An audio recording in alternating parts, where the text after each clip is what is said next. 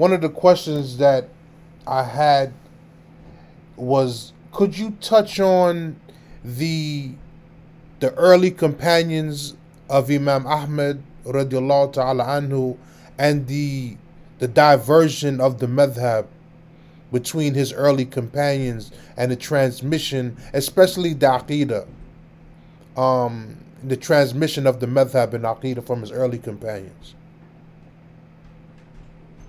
The students of Imam Ahmad radiallahu anhu were not on the same level. They had different levels when it comes to knowledge. Some of them were mujtahideen, like al-Bukhari or Muslim, in my opinion, and Abu Dawood Sijistani. They were mujtahideen. Al-mujtahid is a mujtahid in everything. When I say mujtahid like that, at that time, we are talking about a mujtahid in everything, not a mujtahid in a particular issue also. He had other students who just, they were just narrators. They were just transmitters of the masail.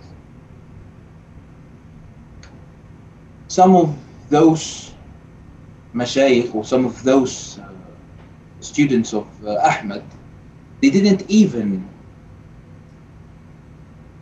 narrate anything related to al-Aqida. They were focused on narrating the issues of al-fiqh. They were focused on narrating the issues of al-Hadith, not the issues of al-Aqida. Anyone who practices religion will have Aqida. So they start expressing their own Aqida, their own narrations, their own madahib, regardless of Ahmad's madhab.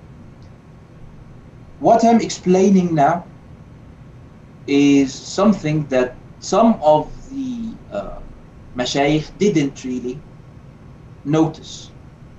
For instance, you have Al-Jami' al-Ulum al-Imam Ahmad, 22 volumes. Everything that Ahmad said, at least in the books that we can access right now, 22 volumes. It includes Aqida, Hadith, Fiqh, and other things. When it comes to the Aqida, they mention the things that his son said, Abdullah, that Abdullah said, not that Abdullah narrated from Ahmad, but Abdullah said some things that some of the companions, some of the Hanbali scholars in the 4th century and the 5th century. This doesn't represent Ahmad. It's not complicated. The Aqeedah of Ahmad can be mentioned in something like Usul al-Sunnah that everyone knows. You find it not in a separate book. It is narrated in Tabaqat, Ibn Abi Ya'la. It's a very short text that represents the Aqeedah of Ahmad. The Aqeedah of Ahmad Hanbal is simple and short, so it can easily be narrated. And you can see in every generation of the Hanabila, a lot of people who narrated this Aqeedah and agreed on most of it. And the differences start to appear when you see the areas in which Ahmad radiallahu anhu didn't have any ijtihad.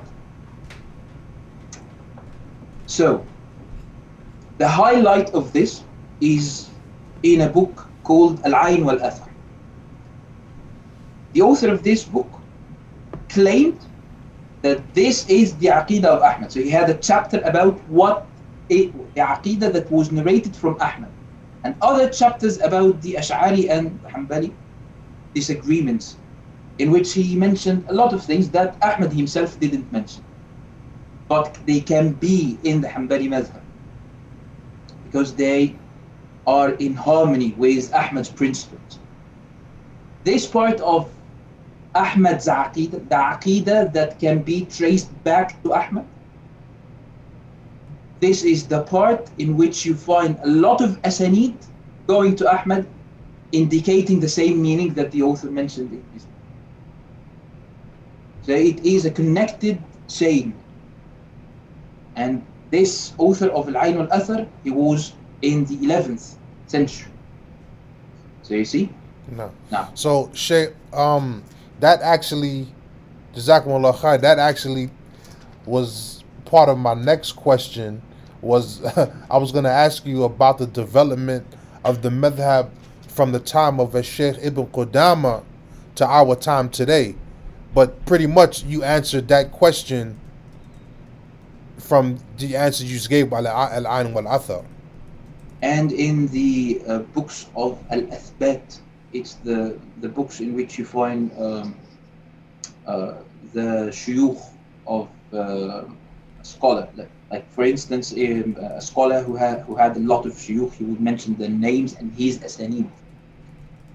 The books of Al-Athbat of the Hanbali scholars, especially in the phase of Al-Mutaakhirin, you will find a lot of them saying, I narrate the Hanbali fiqh and the Athari Aqid from, and you will see a Hanbali isnad full of Al-Hanabil. And it goes through Ibn Qudama, Sidi Abdul Qadir al-Jilani, al-Kalwazani, al-Qadi Abi Ya'la, and other people.